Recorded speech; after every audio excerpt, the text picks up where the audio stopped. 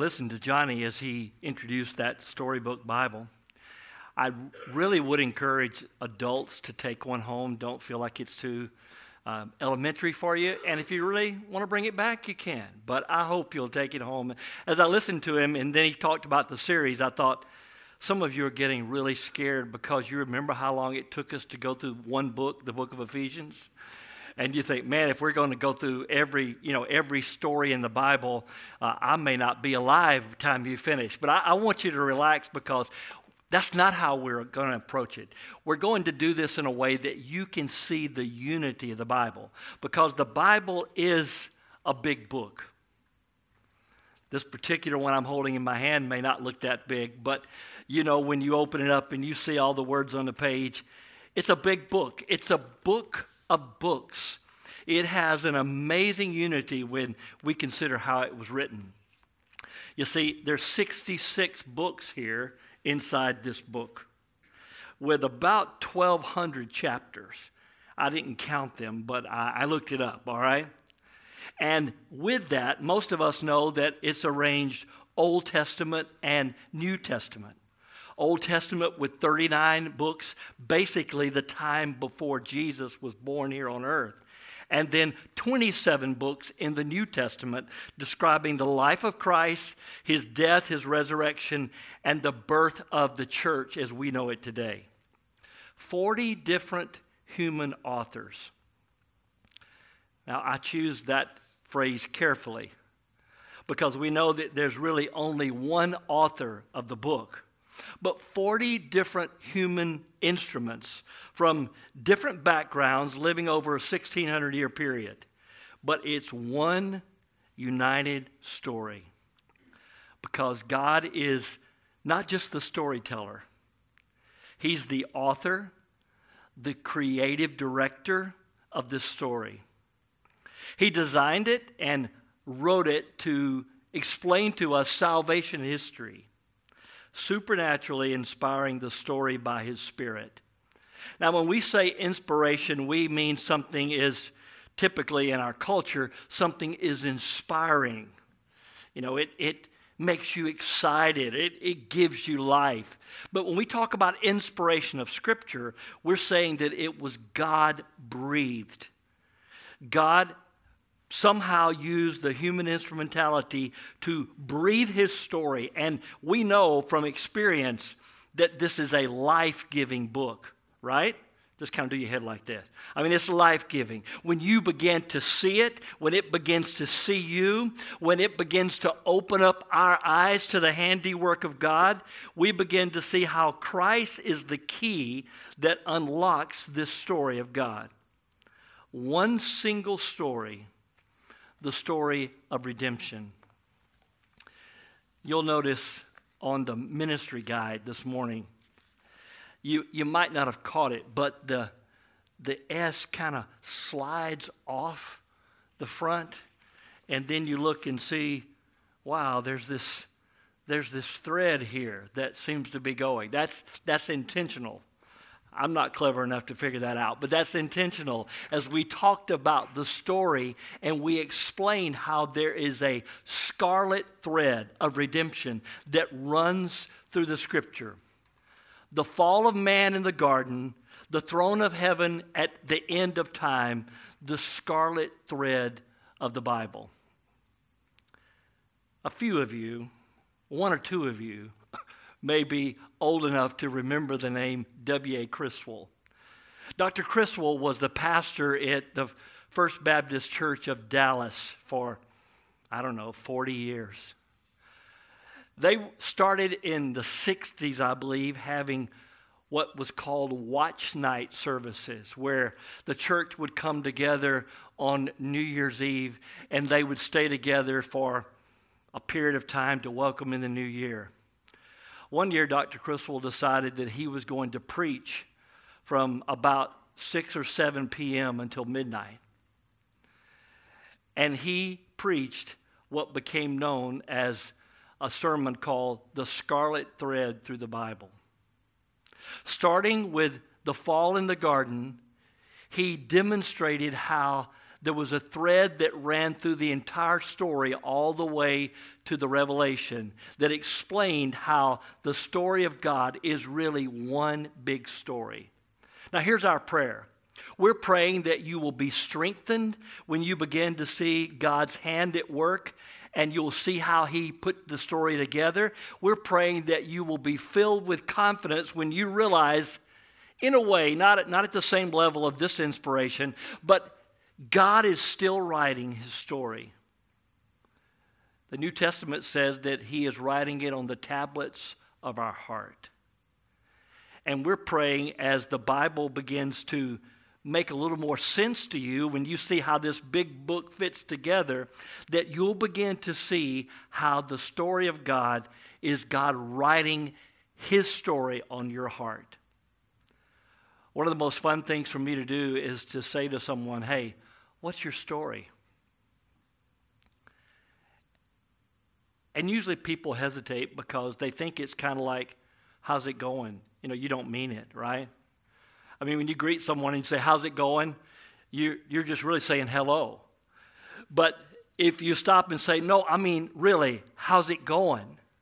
Or what's your story?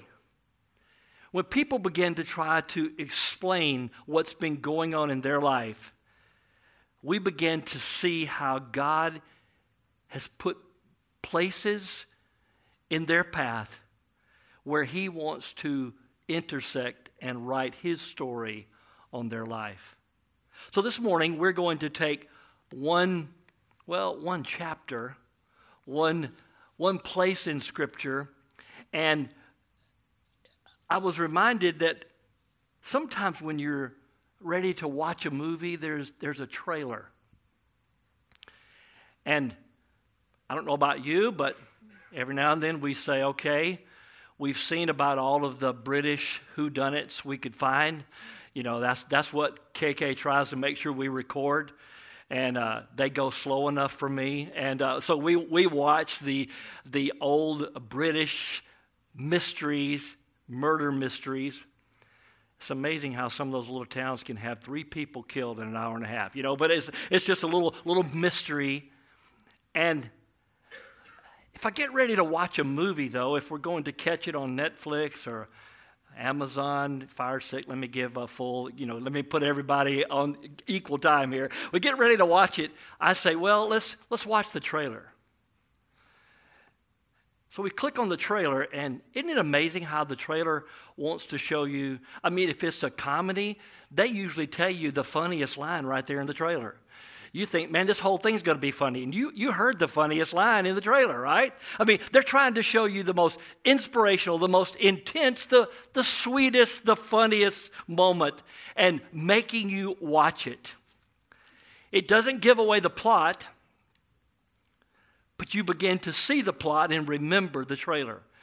Now, as I was thinking about that as a way to introduce this text this morning, I went and looked to see why they called the trailer the trailer. Now, don't you go looking it up on Wikipedia now, all right? Just give it a minute. Let me tell you what I found. First of all, if you look up trailer, it'll talk about a mobile home. But it also will include the trailer of a movie. And when it talks about the trailer, it said originally, at least this was the best they could speculate, originally they used to show those after the movie to make you think about some coming episodes or coming movies that would happen. And they realized that people had been so wiped out with the movie, they wouldn't watch them. So they started putting before the movie. You ever try to figure out what time to show up for a movie? You know, it tells you what time it starts. It doesn't start then. I mean, that's what time they're wanting to show you all of those other things that used to be trailers, but now they're at the beginning. So they kept the name. I can't find any other reason why they call it a trailer. They kept the name to show you beforehand how the plot was going to be or how the story was going to inspire you, the plot not given away. Now, I want to warn you this morning, spoiler alert. The trailer that we're going to look at this morning in Luke chapter 24 gives away the plot. Okay? I just want to warn you. As we look at this, we're going to find how the story was intended to unfold, because Jesus is going to explain it for us. So let's go to Luke chapter 24, and we're right there at the end of Luke's gospel, and there are actually two different stories that are going to take place. So let me set these up for you. Both of them could be a sermon in and of themselves, but I want you to see what they have in common. Luke chapter 24. The Bible says that Jesus has been raised from the dead, and I want us to pick up in verse 13. Before we get to the part that's up on the screen, I want to tell you the story, and then I want to show you. We're going to drop in the story at that verse. But here's how it went. Two of them were on their way to a village called Emmaus. 24:13 of Luke says. It was about 7 miles from Jerusalem. Now, I want you to picture these two guys, it appears to be two men, walking along, and they're talking about what just happened in Jerusalem. They're talking about how Jesus had entered the city a little over a week prior, and everybody was all excited. They thought he was about to really start establishing a new kingdom here on earth, and how he had been rejected, how he had been crucified, and how for 3 days they were in such despondency. But now it's Sunday. And the ladies had gone to the tomb. And they came back saying that they'd seen an angel and he is alive. So now these two guys are walking from Jerusalem back to their home in Emmaus. And the translation that I'm reading from says they were arguing. Now, I've seen the way in the Middle Eastern culture when people communicate, sometimes it sounds like arguing, you know. There was a very intense discussion going on, all right? And they were trying to figure out what happened to Jesus. The scripture says that as they were walking along, Jesus came and started walking with them. And somehow, Dr. Luke records, they were prevented from understanding that Jesus was Jesus. So this third guy starts walking with them, and he says, "So what are you talking about?" And they looked at him in astonishment. "What do you mean, what are we talking about? I mean, you're the only person that's been anywhere near Jerusalem the last few days, and you don't know what happened?" So they started explaining to Jesus what happened to Jesus. I mean, it's really a little comical in a way when you think about it. So he's walking along, and they say, "Well, this Jesus of Nazareth, we knew he was a prophet. We thought he was going to set up a new kingdom, and then he was crucified. And to top it all off, we had some ladies go out there today, and they came back, and they told us that when they arrived at the tomb, they didn't find the body, and they came and told us that they had seen a vision of angels who said he was alive." Luke 24, verse 24 says, "Some of those who were with us went to the tomb and found it just as the women said, but they didn't see him."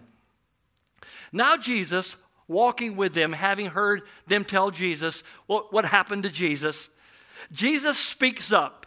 They still don't know it's him. I sometimes like the red letter edition. Okay, this is in red, and this is now the first time that Jesus is going to speak up. In verse 25, he says, "How foolish are you, and how slow you are to believe all that the prophets have spoken. Wasn't it necessary for the Messiah to suffer these things and to enter into his glory?" So Jesus begins to say, don't you get it? It had to happen this way. The Messiah had to suffer to enter his glory. Now notice a couple lines above that. To believe all that the prophets had spoken. Let me ask you, church, who were these prophets? Old Testament or New Testament? Come on, stay with me now. Old Testament prophets. So Jesus begins to explain to them what the Old Testament prophets had spoken.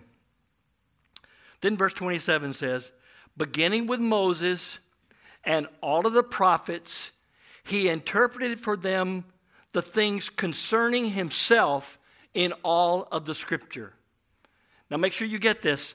Jesus said, starting with Moses and moving through the prophets, I want to explain to you what the Bible says about me. He opened up to them the Scriptures. One more time, I want to ask you, did he use the Old Testament or the New Testament Scriptures to explain these things? The Old Testament, because the New Testament hadn't been written yet, all right? So Jesus is with them, and he goes back and he says, let me explain to you what Moses said. Now we're going to discover as we walk through this story of God that usually when we talk about Moses, we're talking about the Pentateuch, fancy word, 5, Genesis, Exodus, Leviticus, Numbers, Deuteronomy. Those 5 attributed to Moses as the author of being able to be inspired by God to tell the story of God working among, calling to himself a people. So Jesus started with Moses, and he began to explain to them how he was the central character of the Old Testament. That's the first one. A few verses later, the scene changes. Now we're back in the room, verse 36. As they were talking about what had happened, Jesus appeared in their midst. And the scripture says he greeted them, peace to you, shalom. But they didn't feel shalom. I mean, all of a sudden they saw Jesus among them and they were terrified, startled, frightened because they thought they'd seen a ghost. And he said, why are you troubled? Why do the doubts arise in your heart? Look at my hands and my feet. That is, you'll tell it's I. This is, touch me, see. A ghost doesn't have flesh and bones which you can see that I have. Once he had shown them his hands and his feet, they were amazed. The scripture says he asked them for something to eat. Then he said to them, verse 44, it's really important that you get this. Jesus, meeting with his disciples, been raised from the dead, he says, these are my words that I spoke to you while I was still with you, that everything written about me in the law of Moses and the prophets and the Psalms must be fulfilled. What did he say? Here's what I want you to get. The law of Moses and the prophets and the Psalms. So Jesus began to explain to them how he was the central character of the Old Testament. I can't wait till we can talk about the ram at Abraham's altar. Till we can talk about the Passover lamb. For us to talk about how they struck the rock and water came forth. He opened their minds to understand the Scripture. Could I get you to pray this prayer with me? I want you to pray it every time we gather and open the Word. I'd love for you to pray it every time you open the Bible in your home. I would love for you to find some quiet place every single day and just whisper this prayer to God. Would you open my mind to understand the Scriptures? You know, I've pastored for a few years now. It's really none of your business how many. All right, I've pastored for a few years now, a long time. I've stood at the back door and greeted people for many, many years. And I know the standard thing you say to the preacher. You know, good sermon there, preacher. Thank you. You know, I've heard all those little things. But then sometimes people will say, wow, when you were talking today, God just spoke to my heart and said this. And sometimes I grin and say, well, God must have spoken to your heart because I didn't say that. I had nothing to do with that. But you know, I know every Sunday, it's probably going to happen this Sunday. Every Sunday, two different kinds of things are going to be said when you leave. Some are going to say, God spoke to me so clearly in a way that I don't think I've ever heard him speak before. And someone's going to say, you know, I think that was a pretty boring sermon. I didn't get anything out of it. Now, what's the difference? When the Spirit of God takes the Word of God and opens our heart to the Scripture, God's story is intersecting our story in a very majestic way. Anytime we understand the Scripture, God is opening our minds to understand it. Notice what he said next. This is what is written. I ask you again, church, where is it written? In the Old Testament. This is what is written, that the Messiah would suffer and rise from the dead the third day, and that repentance and forgiveness of sins would be proclaimed in his name to all the nations, all the ethnos, every tribe, every tongue, every language, every people, that message would be proclaimed, and it was going to start in Jerusalem with that little band of followers who were beginning to see how the story of God made sense. So, why does this matter to me? The Old Testament, beginning in Genesis, have been a good place to begin this series, but you got to wait till next week for that, all right? The Old Testament, beginning in Genesis, the beginnings, what's it pointing to? It's pointing to Christ. In the book of Romans, God's speaking of how he is righteous because Jesus paid the debt of sin. Explains how God could pass over the sins previously committed because he could see the cross. And he understood when Jesus died that God would be just, but he would also be the one who made just those who believed. You see, we're such time creatures and we have so much trouble understanding that God sees the story from beginning to end.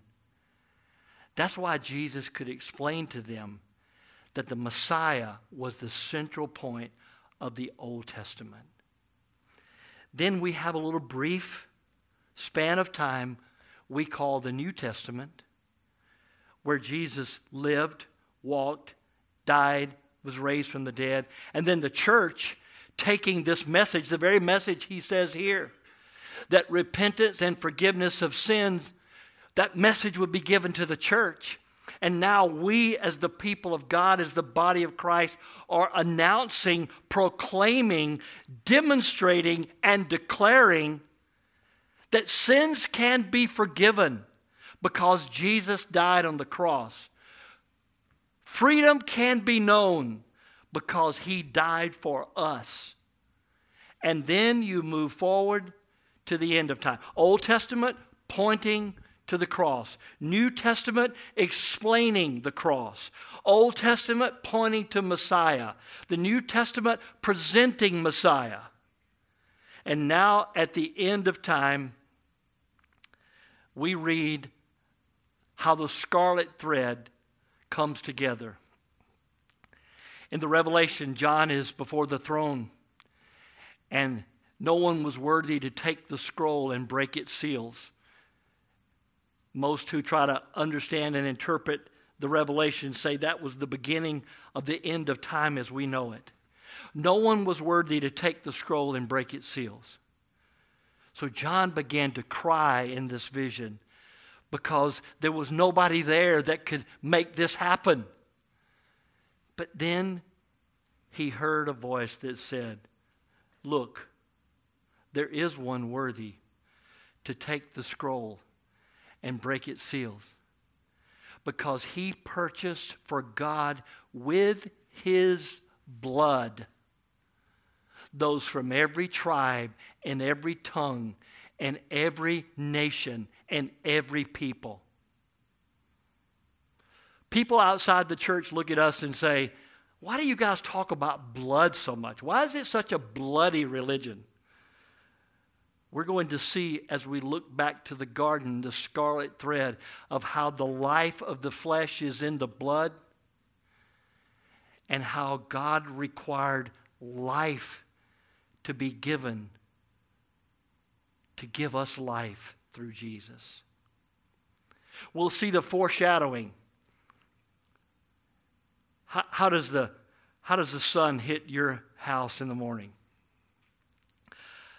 For those of you that have been in our home, you know we have that little section with the big glass that looks over the front yard. And I can sit there and watch the sun behind the trees and watch it come in as it raises its way up into the sky.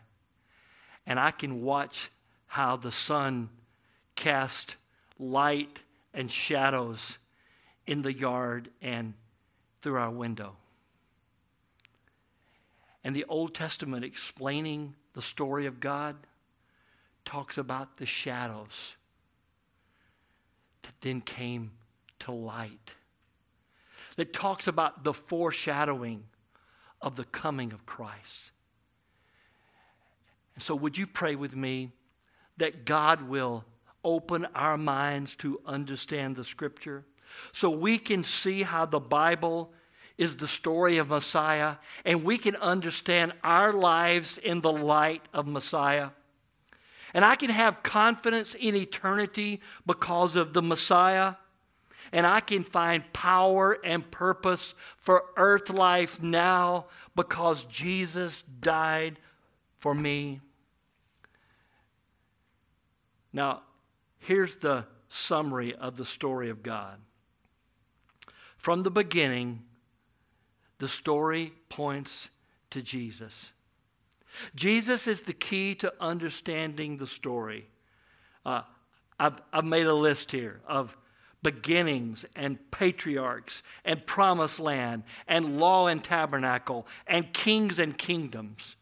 And as those things begin to unfold, we begin to see how the story of God is pointing to Jesus. We won't be able to go through every story.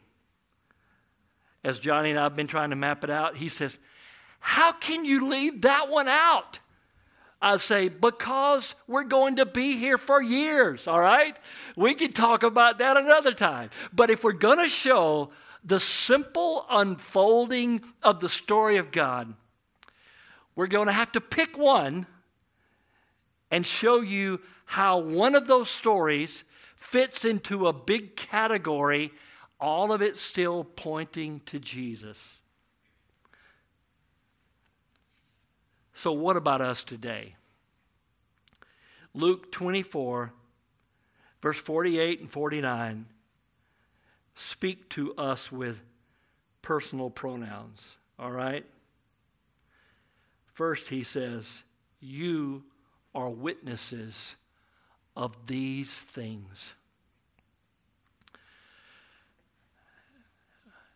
Probably you learned in English class that when you see a personal pronoun, you need to understand the antecedent of the pronoun. All right? So, let me ask you, who is this you? All right? Well, in this context, the you would be those followers who were standing there before Jesus, and he was explaining to them how all of it fit together, pointing to him. But now today, most of you are in this you, because you too are followers of Jesus.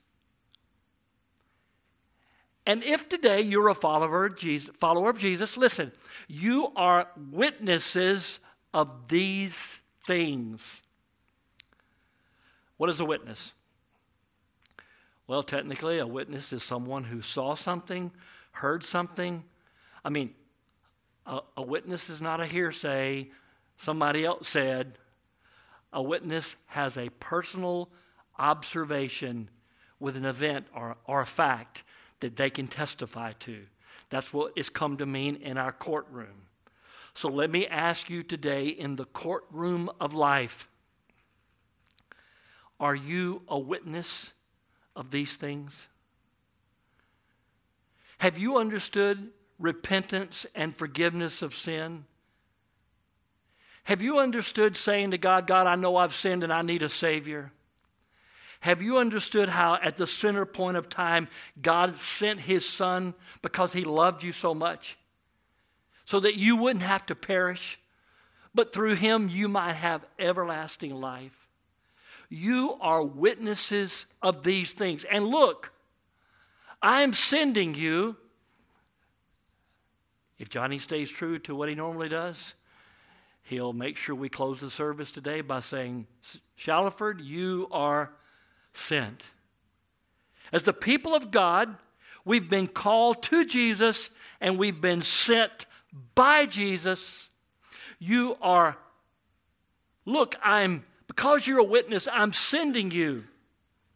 But in this case, he's not sending them out. He's saying, before you go out, wait on what I'm sending you from the Father. What was he talking about? The Holy Spirit, who would come just a few days later. He said, don't you go out there and try to tell people about me on your own. Wait on the indwelling Spirit. I don't know if you caught it in singing it earlier. I have a friend, a holy fire within. God has come to dwell in my heart, to now make me a witness of these things, that Jesus died and was raised from the dead. And he said, I'm sending you what the Father promised. And as for you, and today you are part of that you, as for you, make sure you've been empowered by what the Father sent from on high. That's the story of God to me and you today. So, one final application.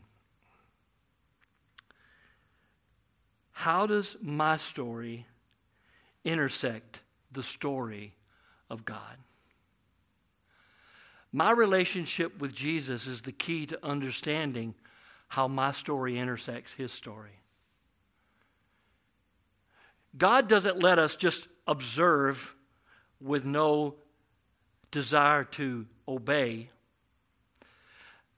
Remember a few moments ago I said God opened up the Scripture? He said that. He opened their minds to understand the Scripture.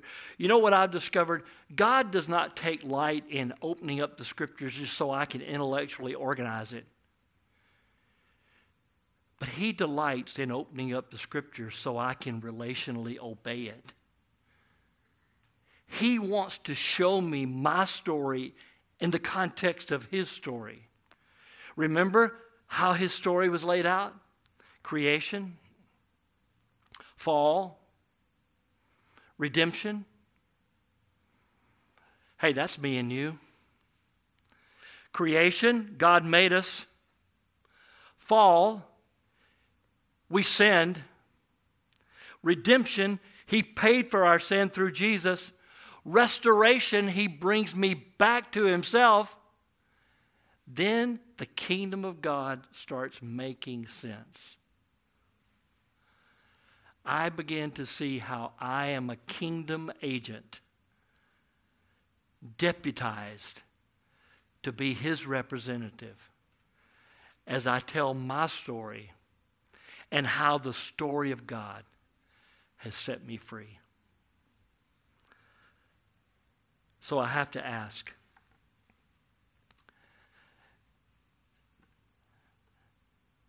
the old spiritual with a haunting tune and some haunting words. Were you there when they crucified my Lord? Were you there when they crucified my Lord? Oh, it causes me to tremble. To tremble. To tremble. To see how the very Son of God could be suspended between heaven and earth. Were you there when they crucified my Lord? If you can see yourself there in the story of God, then you will start understanding how your story fits.